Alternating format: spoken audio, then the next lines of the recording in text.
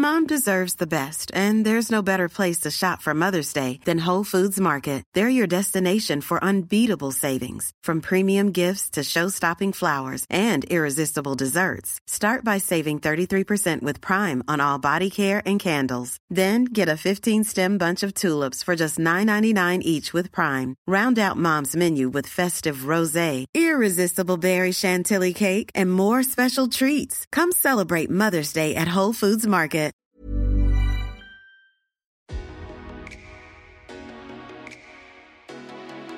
GM, I'm Dan Roberts. I'm Stacey Elliott. I'm Andrew Hayward. I'm Kate Irwin. And I'm Stephen Graves. And this is GM from Decrypt. Okay, GM Stacey, welcome back. GM, it's good to be back. All right. And we've got someone right up your alley from the kind of hardcore finance and DeFi world, Stani of Aave, really a DeFi OG. Yeah, he's been in the space so long. I mean, there's 3 different versions of the Aave protocol now. Like that project has just really flourished over the past couple of years. Yeah, I mean, when I think of like the first explosion of DeFi, you could probably trace it to DeFi summer in 2020. I feel like it was heavily fueled by Aave. Aave was like the main name at that time. There was also Compound, and we recently got to talk to Robert Leshner, the guy behind Compound. But I feel like it was best characterized by, I went to Bitcoin Miami, unfortunately, the year before last, 2021. And, you know, it's all about the parties. And the hottest, most crazy party that everyone was going to go to was the Aave boat party. And people were like physically pushing and jostling each other to get on the Aave boat. It was crazy. Oh, man. I'm not crazy about boat parties because you're kind of a captive party goer. You know, the party, the party ends when they decide to dock it. Yeah. But, you know, Aave's got some interesting stuff coming up. You know, they're launching a stable coin, Go, for Ghost, their little icon, their logo. And then they're also going to be launching a staked ETH earn strategy through Oasis that we're going to talk to them about. That actually just got announced. Wow. Yep. Everyone's getting in on staking ETH post-merge. Another thing they're up to is Lens, which, as I understand it, is some kind of social networking thing, which, you know, that's having a moment right now. The idea of alternative social networking attempts other than, you know, the big existing powers, Twitter, et cetera. Quite a time to be doing that. You know, there's Blue Sky, which just launched its waiting list. That was a Dorsey thing. And then, of course, you've got Musk maybe buying Twitter. So, you know, it's been something I feel like that has long been discussed of, could crypto and blockchain and decentralization fix social media? But it hasn't happened yet. Yeah, this whole idea of social capital, social tokens, and how do you kind of tokenize your influence and the people who follow you? Like, I feel like it's a problem that the community has kind of been chewing on for a while. I'm really interested to see how Lens Protocol develops. Yeah. Totally. Lots to talk about, especially there's the market, that little thing. So great. We'll bring him on. All right, cool.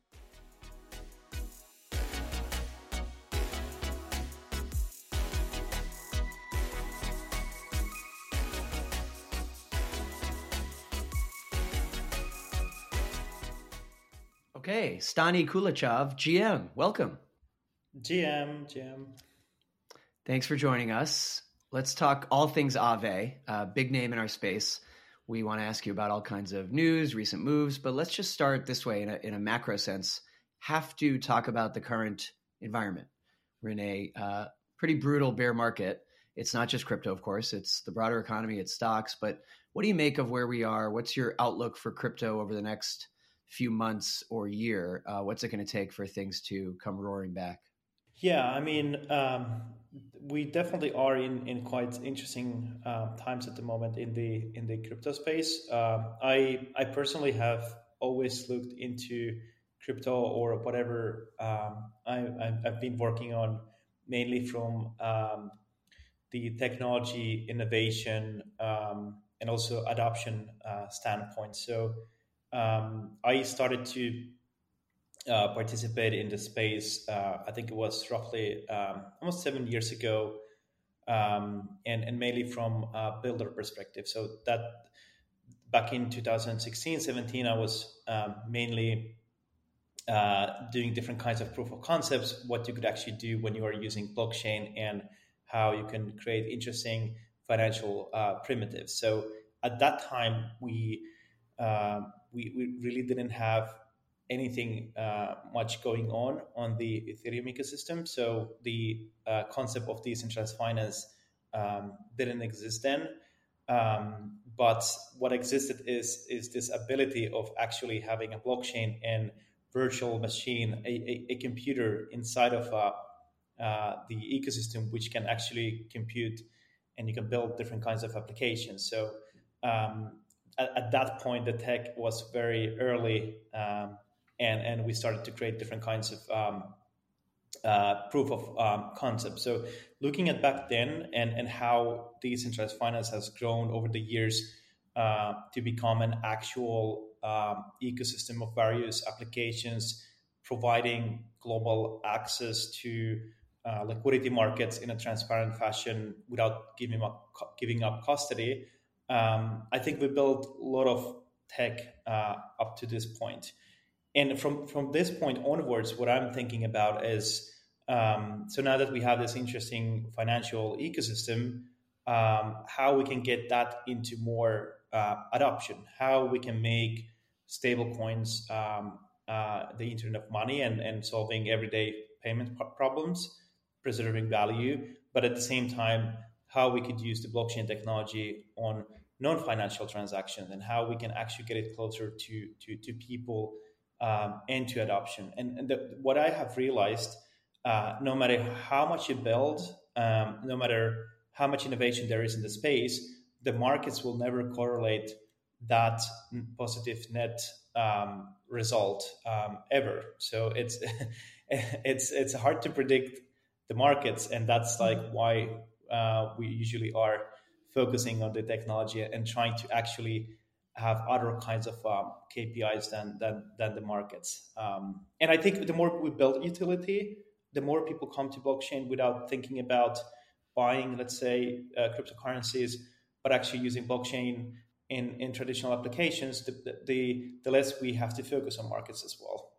But for me, things are looking good from the builder's perspective. So I want to ask about the stablecoin that you guys are launching, GHO. Give us something really high level on that. And, Dan and I have talked to a lot of people this year. We talked, and stablecoins just seem to be having a heck of a year,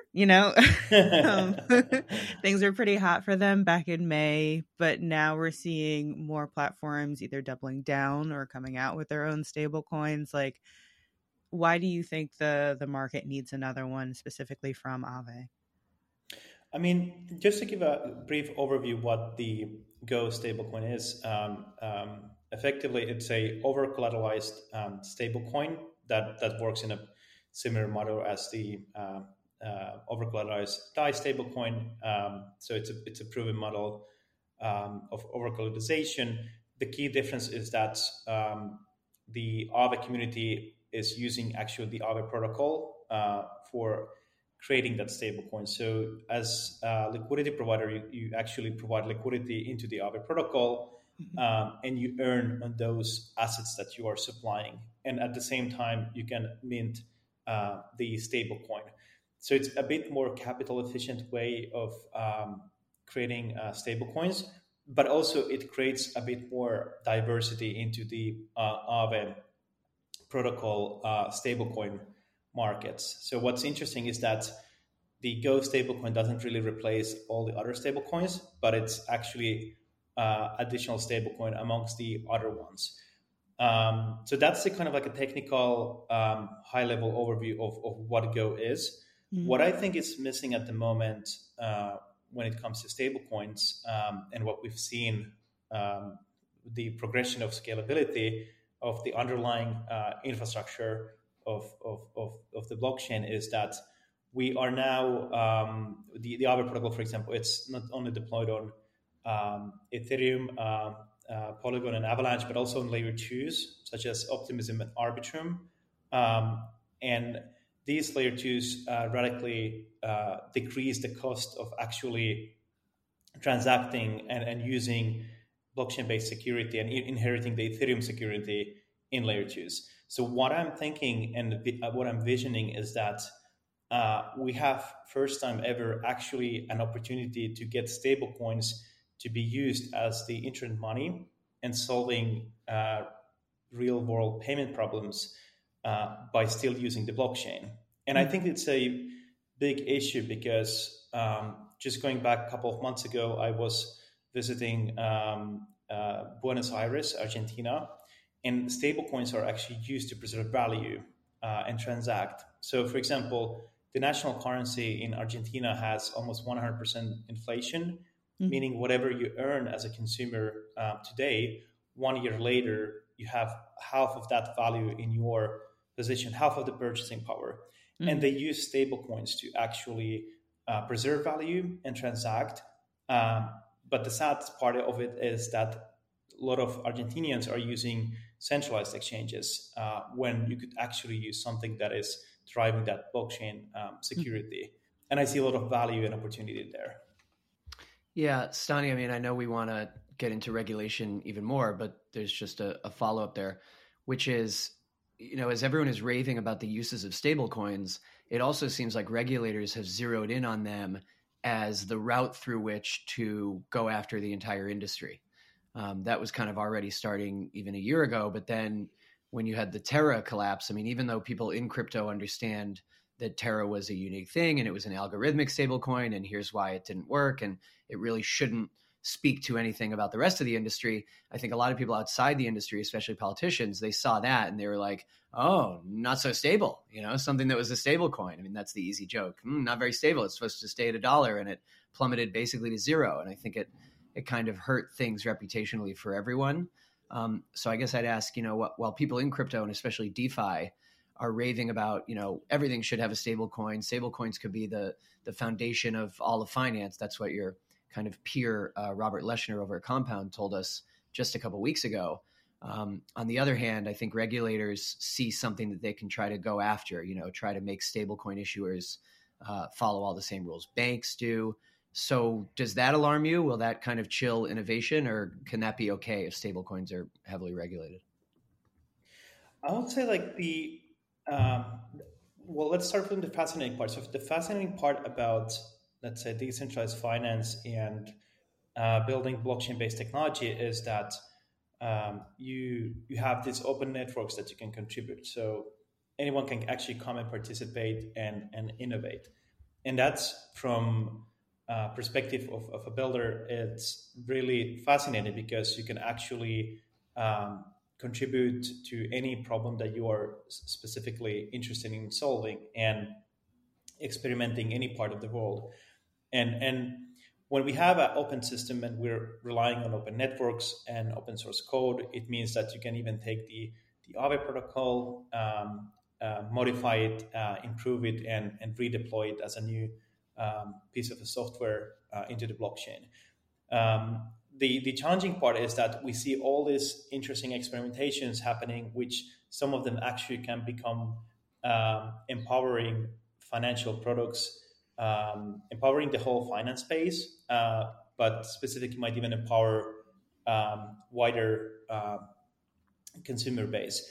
Mm-hmm. The challenge is that some of these protocols are built for scale the same way as we, for example, have today. We're using today the IP protocol or HTTPS protocol. We do it on a daily basis. We don't really give much of attention there. And these are internet protocols that have been existing and improving constantly.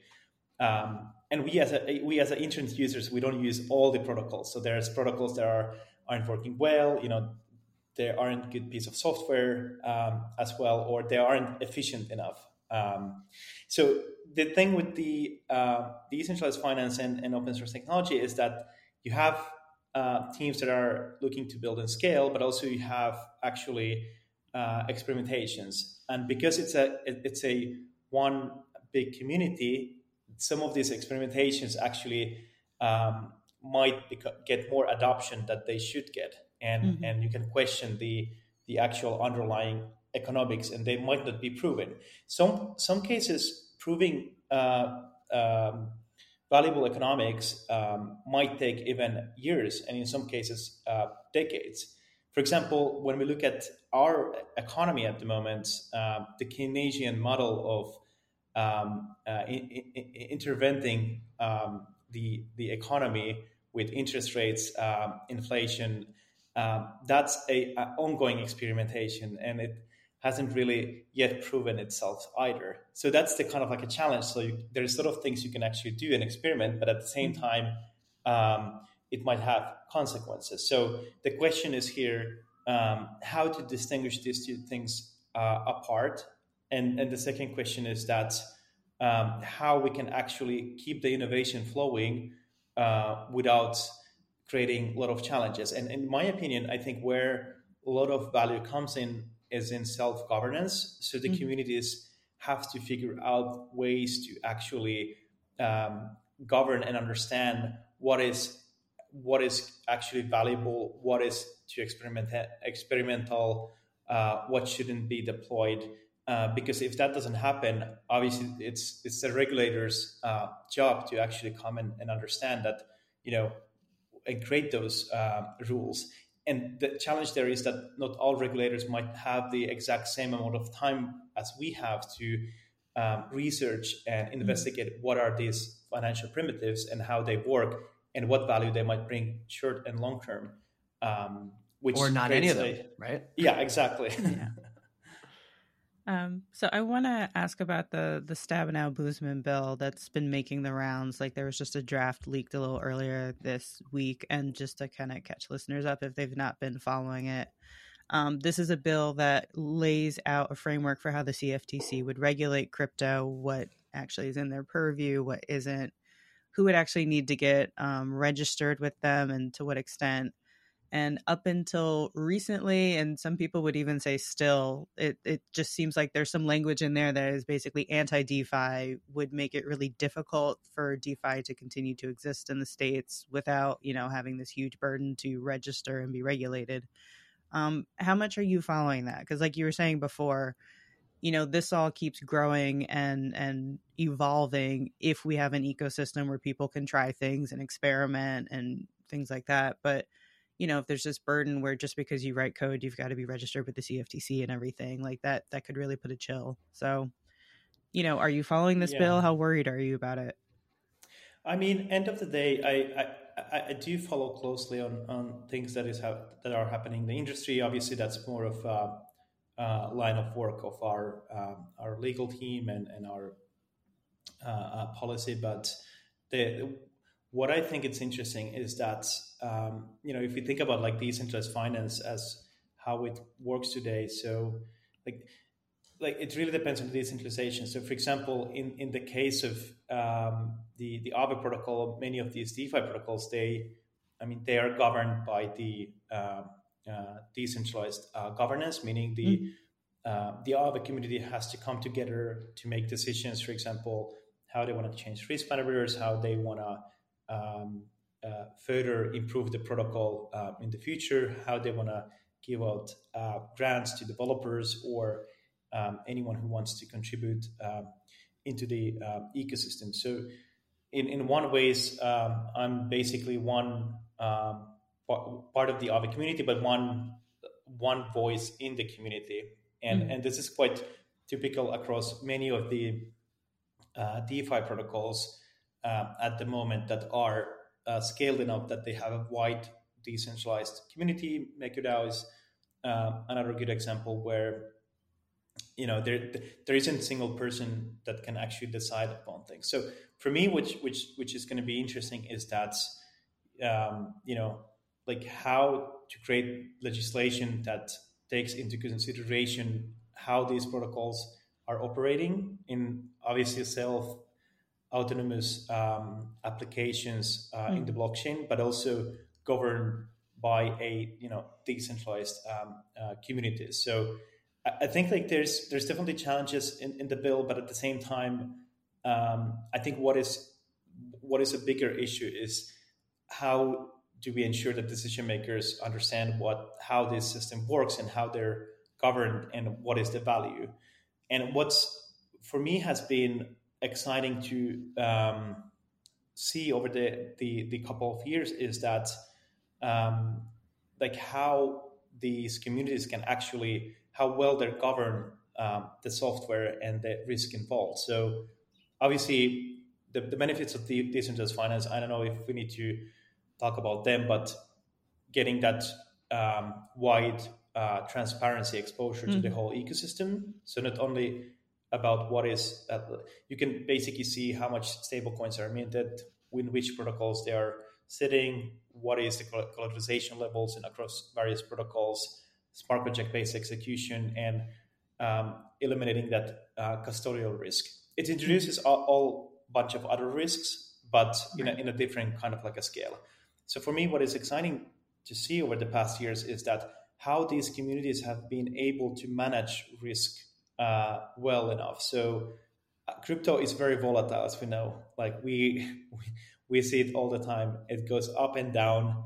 Yes. We even seen so-called stable coins that are algorithmic going completely to zero if they don't have good economics. So we see volatility in the space. But at the same time, what we've seen is that decentralized finance as a resilient infrastructure has been working very well. And I think people aren't talking enough about it, how actually beneficial it is.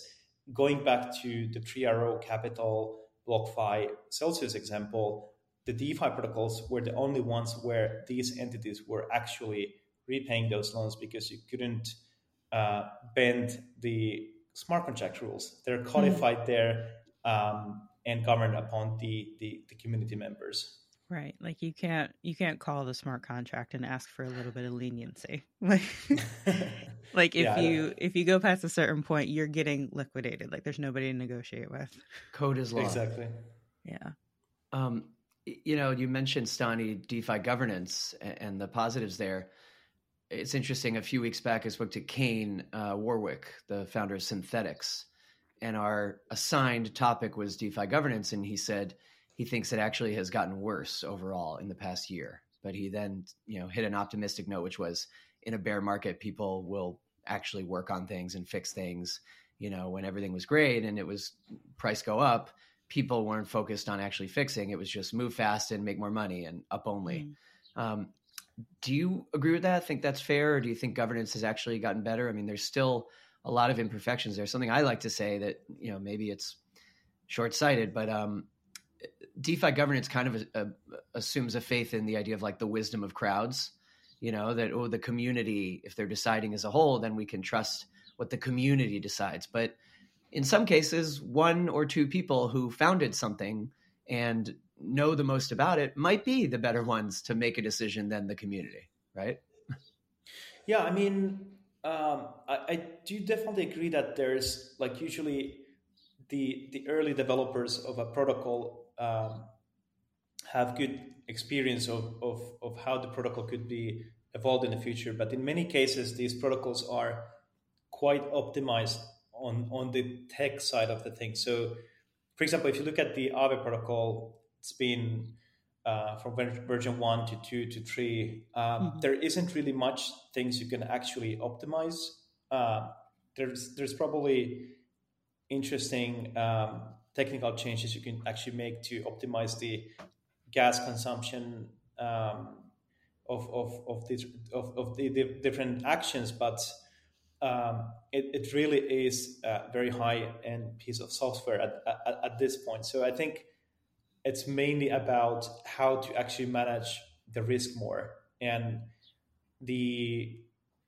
I think even like there are few risk teams out there in the DeFi space and more coming actually at this point. So I think I've seen a bit more shift on that side, on the risk side, from the founding teams to community members and to risk management companies. And I think that's an interesting shift at the moment as well. But I think also there are a lot of people that care about these protocols and they put the effort to actually learn about them. There's also development teams that actually actively find protocols to contribute into. We've seen this happen for multiple protocols. And I think that's amazing because you can, as a development team, you can go to the Aave governance, make a proposal that we want to optimize something, or we want to fix the governance, make it technically cheaper to vote, or we have a better solution. And it's open and anyone can do that. And I think that's the beauty of decentralization and governance. What I do agree with Kane as well is that the challenge is that everyone has been speed racing for the tech implementations of the protocol, the kind of like a product side. But then the actual governance is always something that comes after, or there isn't enough resources to look into it. And it's easier to kind of like take something existing and use it in your own governance model. So when we were building our version 2 governance, we looked at pretty much everything that was out there, and we tried to figure out, well, what could be those things that are actually important for the Aave governance, the Aave community, and how we can actually innovate. And something simple that even we did is that delegations, where typically you could delegate your voting and proposition power, we separated that you can actually delegate voting power to a so-called protocol politician and proposition power to someone who is creating a technical proposal.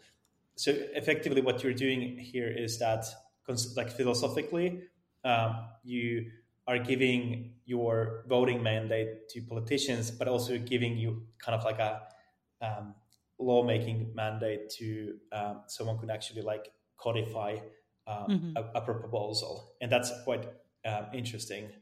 But that just showcases that we don't innovate enough as a community on the governance, and there's things to be solved. For example, how you can actually make the experience better, motivate more community members to govern, and make it more valuable. And I think what I've seen is that the delegation model is becoming more and more popular, especially because we don't all have time to contribute to read every single proposal.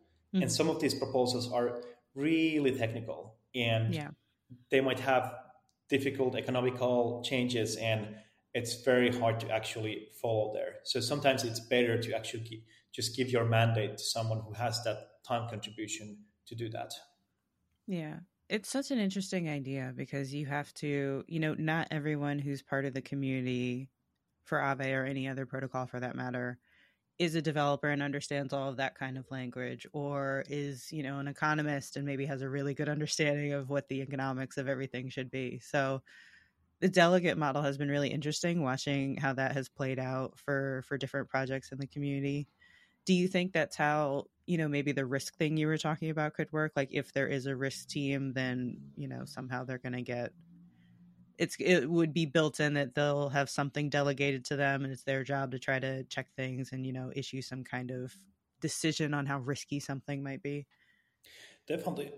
So I think what's interesting in the Aave version 3 that we launched the beginning of the year is that there is this this role named as risk administrator. So the Aave governance can actually decide to put let's say a smart contract logic into that function to delegate risk administration to a particular entity between certain thresholds. So you could have a risk management entity to actually governing that part of the protocol, and you can delegate different markets, different asset configurations.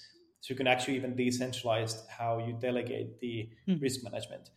And I think risk management is super, super exciting field. So if I will be now maybe like, 10 years younger and thinking of building a business on top of Web3, I think it will be something related to risk management, because it's such a complex and exciting field, because you actually have all the data available on the blockchain. So you see different kind of transactions happening. You can quantify the different kinds of collateral ratios and asset movements. You can quantify liquidity. It's like you have this incredible infrastructure that is verified data, and it's accurate verified financial data. So it's an incredible opportunity to create very good risk management products. And I think that's where we're going to see a lot of evolvement as well in terms of building businesses on top of the DeFi ecosystem. But also, I think we'll see also more de-risking happening.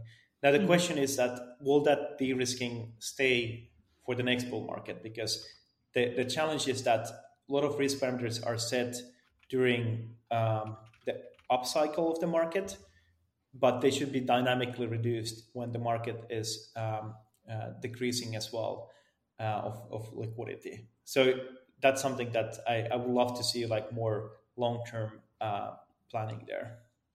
It's such an interesting idea because if you think about traditional banks, it's not as though they can see the metadata of their competitors' transactions. That's never been true really until now.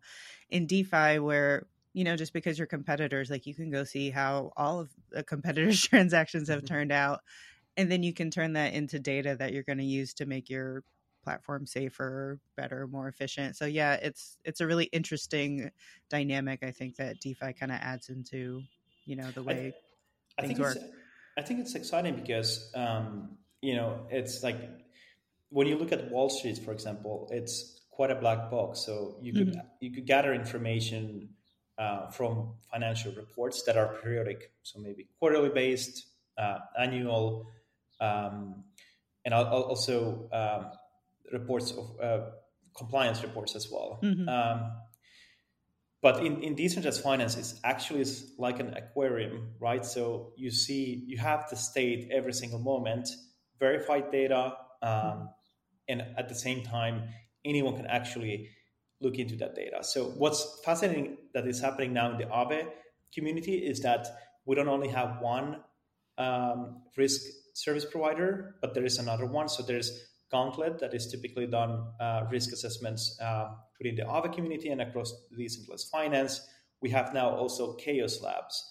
And you can actually see, because risk is something where as a space, you don't really overlap things, but you have different kinds of opinions on what is the risk and assessments.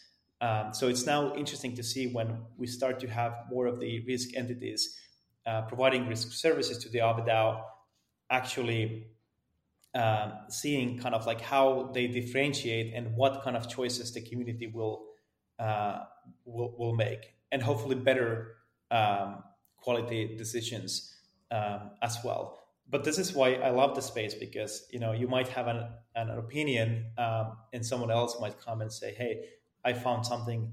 I actually found something else based on my research," and this is what makes better finance, in my opinion. Nice. Let's talk about making certain things better, like social networking. Maybe you mentioned Aave v3. We talked about the GHO stablecoin, but other Aave news recently that we want to bring up is the Lens protocol. Using DeFi or decentralization to try to improve social media has kind of been like a long time pie in the sky ambition people have had. We just covered earlier this week the launch of Blue Sky, or at least Blue Sky launched like a waiting list, which was a Jack Dorsey project. And it's all happening at an interesting time because, Elon Musk buying Twitter, or not buying it, but maybe buying it. And I know that you like to be a crypto voice on Twitter as well. Talk to us about Lens and how that's going to work, and whether all this stuff can actually kind of fulfill its promise. Yeah, I mean, there's an interesting path that we have taken at Aave. So we started building finance, and what we realized that we actually were building access to finance, access to market, and effectively we have been about bringing accessibility to open networks. What's interesting about the Lens protocol is that it's a social media protocol built on smart contracts where you can create your profile, and it's tokenized as an NFT. So it's verified by the blockchain, and you can follow other profiles across the whole networks, and that's secured with the blockchain as well. So the way we see it is that people have financial capital some of us have financial capital. So DeFi is very interesting when you can you have capital to get yield, for example, or you have value to transact. But something that every single person on the planet has, regardless, is social capital, regardless of the internet as well. So our everyday actions, what we do, the relationships we create, um, for example, with our peers, the people we meet, the neighbors we create, that's all social capital, and also the knowledge we obtain and share. And what's interesting about the internet is that, and Web2 social is we effectively made it very efficient to create social capital, and also on a wide scale. So for example, today by using social media, you can actually connect to any peer in the planet, and at the same time, you can read any news across the globally and share it and share your ideas to your audience. So the big difference what is now and what we're doing with Lens is that we create all this social capital, but it's actually stuck in those platforms that we use on a daily basis. So, for example, Twitter. I have an audience in Twitter. I have followers there, and I can actually share my ideas, make connections, and that's the social capital that I create there. But I really can't actually take my followers or my profile and port it into another application that maybe is better experience for me, reflects my values better, or I have better alignment with. And with Lens Protocol, what we're doing is that you actually we change the dynamics in a way where you own your profile and your social graph. And anything that is built on top of the Lens Protocol, actually, whether it's experience or an algorithm, you can actually have the flexibility to choose without leaving your social capital behind. And that's the biggest radical difference, I would say, or like change of the dynamics what we have in Web2 social with Web3 social. So we're kind of like expanding the concept of in Bitcoin, you own your money, your store of value, and with Lens Protocol, effectively you own your social capital, social presence. Of course, like anything else, the challenge is scale, right? Like Scale, getting people to come over and set up Lens Protocol. And I think the key difference here is that we have to build new things, right? So I don't think going after Twitter moves the needle. Like going after Twitter audience or let's say going after Instagram, Facebook, because they have very strong social networks. So they've been built on a principle where you can't leave the platform because all your audience is there. So you have to be there. And they have the resources to create algorithms as well to keep you there, and other perks.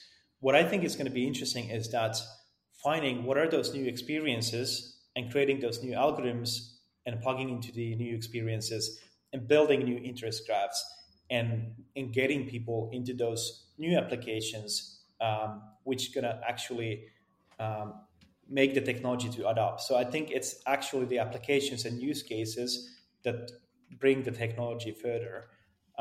So I don't believe seeing anytime soon Twitter becoming completely Web3 based. But I could imagine that something bigger happens on application level that is powered by Web3, where a lot of people are going because it brings them something new. And that's, I think, where the scale and adoption will happen. So I wanted to ask about, and that's because, this episode is going to come out a few days from now. By the time it is out, you guys will have announced that you're launching this new staked ETH earned strategy through Oasis. So I wanted to ask if you could give us kind of like a very high level overview of that. And then, I have some other questions because some of the other things in here that, the idea is that this whole strategy of like you deposit your Steph, you borrow more ETH, you get more stuff. And then you can kind of do that a few times over. That is technically, you know, that has been a pretty complex and risky strategy in the past. But what you guys are saying is that post-merge, this is now a little less risky than it used to be. So I guess let's just start with the overview, because this is a brand new thing by the time people are going to be hearing it. Steth or Steeth, by the way? I always say Steph. It's actually, I'm pretty fascinated about the kind of like staking derivatives, in the sense that, because the primary use case is to secure underlying network, let's say Ethereum in this case. So we see today staked ETH being tokenized as a so-called liquid form, so as a token in Lido. Coinbase has their CB ETH as well. So the tokenization part is quite fascinating, because it actually proves one of the ideas of decentralized finance, where liquidity is something that moves, and value could actually move across. There's always also security considerations that we need to think about always when we look at staking derivatives, and also that the fact that, especially in the case of Ethereum, for example, it's one-way staking at the moment. So whatever goes into staking ETH in terms of value, you can't unstake it until this Shanghai improvement on which makes the staking two ways, so you can unstake, and then you have at that point most likely the ETH and staked ETH or staking derivatives will trade closely in part because of this technical improvement. I think it's an interesting way to get leverage of your position, but I think it's, as a use case, it's very professional. I don't see a lot of kind of like non-professional appetite for that kind of thing. So I know in decentralized finance there is some service, some applications that actually provide so-called vaults that automate this process and make it more exciting. I know InstaDApp has something similar, DeFi Saver, but at the same time, whenever you are composing things, you're always adding risk. So that's something that needs to be also acknowledged. And I think that's something that is missing at the moment, is that how do you distinguish and how do you actually understand the compounding risks involved? And this goes back to the previous discussion that I would want to, if I would be 10 years younger, I would start a risk management firm on Web3. Yeah, you still could. Don't rule it out. Yeah. Something I wanted to make sure that we ask you, Stani, you know, we were speaking to Brandon Neal from Euler at Mainnet a few weeks back, another of the newer lenders. And he basically said, and he meant it, you know, as praise, that there was kind of a duopoly in DeFi lending, and it was Aave and Compound. And he said, you know, now there's more of us, and it has bred competition. But do you see it that way? And I guess a different way to ask it is, there's a lot more protocols, platforms doing crypto and DeFi lending now. So how do you make sure that even though you had like an early lead, or you were one of the OGs, that you guys remain, you know, the place to go for that? I mean, for what I think is personally is important is that the space is as diverse as possible, so that there's actually a lot of options for users and different variations, as long as the risks are well mitigated and you know there's factual community governance over these protocols. Like it's not enough that there is like a platform has a token, not a platform, I mean a protocol has a token, but actually there should be like a decentralized governance and community behind of it, making decisions and caring about what they're trying to achieve. And I think it's good. I mean, there's probably a couple of dozen Aave forks that I know that has been deployed across different networks that are working to some extent. Some of them are experimentations. So that's one thing. Is what you can do is you can take the Aave protocol and improve it and um, deploy. But I I personally see that the space is very diverse at this point, and I think kind of like these protocols as a public goods. So, for example, you don't necessarily need that many if you can come and actually have a voice in the protocol, because that is where that is where changes are happening. So if you can actually go and help an existing protocol and making better, that's good for everyone because it's a public good and everyone can participate. If something doesn't exist, then you can create it. The challenge there is that, going back a couple of years ago, building decentralized finance was less riskier. So, building Aave version 1, we were expecting 30 million worth of TVL, ended up being half a billion worth of TVL.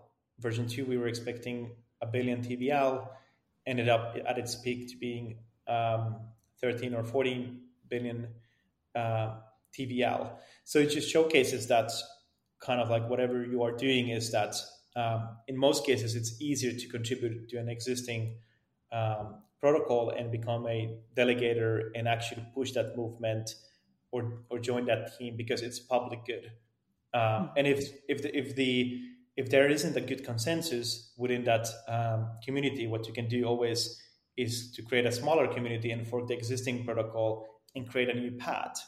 And that's the kind of like idea of open source technology, is that you can create variations depending on what is the objective. But I think it's always good that there's more participants. We don't just see it as like competition. Like, we don't think about protocols from business mindset. We think about them as public goods and how to make better. I personally been involved also in the maker governance back in the days, commenting and proposing, and probably I will do that more across all different DeFi protocols, and reinforcing them, because I think it's time to reinforce, not to create new, unless there's really new innovation, in my opinion. I wanted to ask about something you said earlier about DeFi and this idea that, there's some very established projects in the space, but there's also a lot of experimentation happening. And it sounded like the way you were characterizing some of the projects that failed earlier this year was that, these were experiments, they were interesting ideas, but they attracted a lot more support and capital, I think, than perhaps, they might have planned to.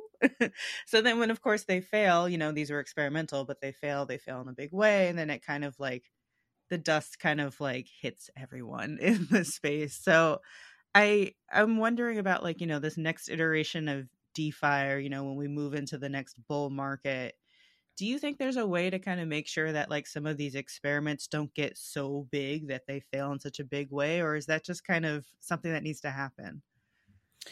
I don't think it needs to happen necessarily. Like, I think that what's important is that the community is aware what an experimentation is. And in some cases, it's kind of like exists. There's experimentations like Ampleford that is specifically trying to create a more of a internet commodity. What I remember, and then you see smaller ideas, experimentations. Like, you don't really need to kind of like experiment on a large scale, and that's definitely not the way to go. And I think you can build a protocol or an experiment in a way where it's really capped in how you can participate, in terms of like how much capital an experimentation can have, and keep it that way. I think having those kind of like a gated launches to smaller communities and making them even private might be interesting way to go. I mean, eventually they might be public goods and empowering. When you think about DeFi, we do think about like things like yield and how easy it is to move capital. But on the background, what has been created is kind of like a global liquidity market where everyone has the same democratic access to that protocol, same information. So you don't have that big information difference between peers, and you have guaranteed operations by the smart contracts, how the protocol works. Plus, you also have a voice in the community, so you can express your opinion. So, like, we created something very, very valuable as a whole Web3 space. But I think kind of like comes to experimentations, they need to start with better validation. And if you look at how the Ethereum community works in terms of improvement proposals, it takes a lot of time to get something done in that community. It's not because actually it's not because there's a process, but because actually changing and making improvements into an underlying network is a big change. Even things like account abstraction that could help key recovery, help adoption, getting more users into the space and making a bit more easier to interact with the blockchain, which will be very helpful actually for Lens Protocol and Web3 Social. Those things take some time. And actually you can experiment with more on layer 2s. But the reason it takes time because there needs to be proper validation on these features and updates. Right. It's an interesting idea because crypto is known for being just moving at breakneck speeds all the time. But, in some cases, things taking a long time, like that's a feature, not a bug. Like, I don't think people see it that way. Tell all the when token and when coin go up people that. Yeah. Like, think about how long the merge took, but it went off without a hitch. It did what it was supposed to do for all the years that we waited for it to finally show up. Right. Totally. Except ETH didn't go up, so people are unhappy. Stani, we like to end on something a little more fun. So here's mine for you. It's been interesting to me, or fun to me, to see the way that like design and branding actually kind of matters in the DeFi world. And everything has like its kind of cute logo. I don't know how it happened naturally, but it ended up being animals. You've got like the frog, and you've got the Uniswap unicorn, and the Aave ghost, and there's a badger. And the bunny swap bunny, and the pancake swap, stack of pancakes. It's like kind of fun when you scroll through CoinMarketCap and see all the little logos. But how did the Aave ghost come to be, and how has that affected how you do things? It's like your flag.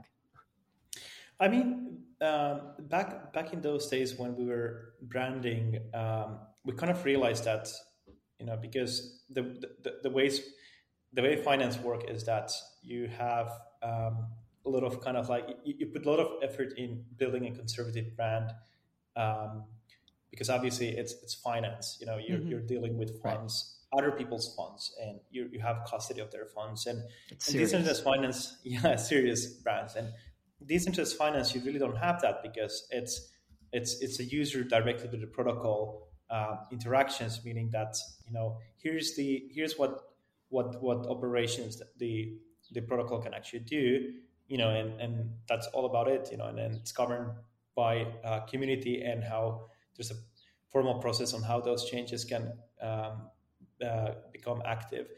And what happens there is that you actually suddenly, like, it's not about the brand, it's you have all the transparency and all the code speaks itself, so you can actually create a brand that is more reflective of the community, or being more fun, if it's easy to put it that way. So in the case of Aave means ghost in Finnish.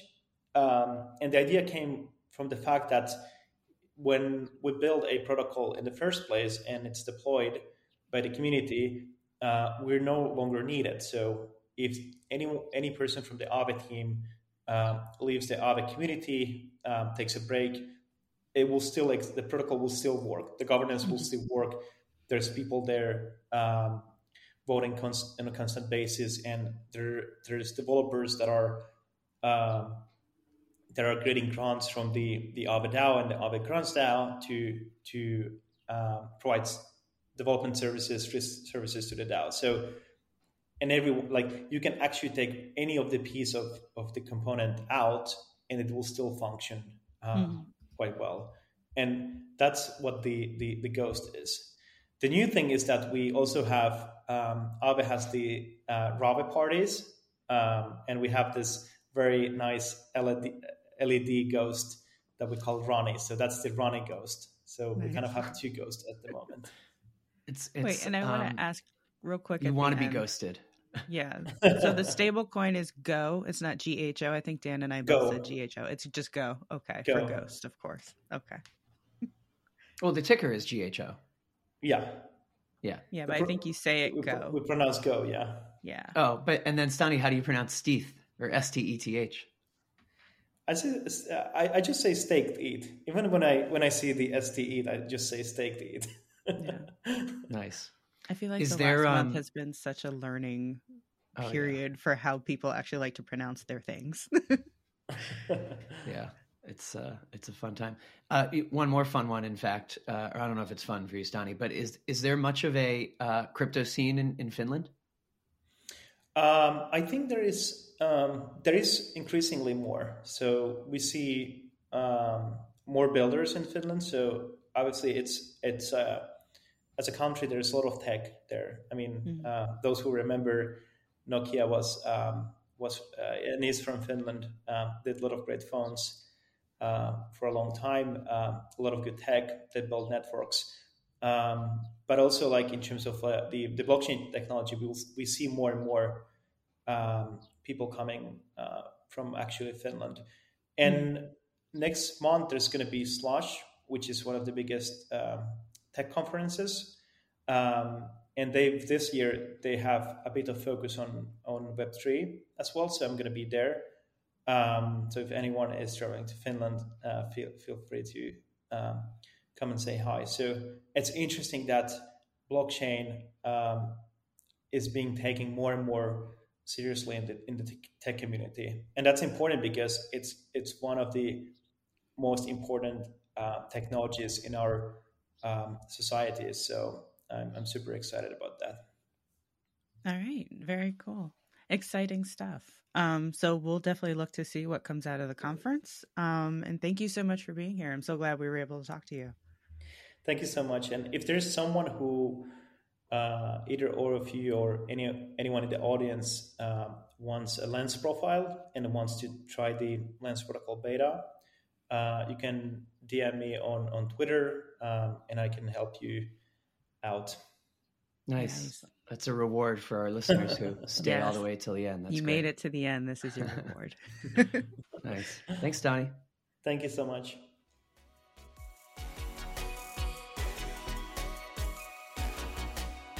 This has been GM from Decrypt. I'm Dan Roberts. I'm Stacey Elliott.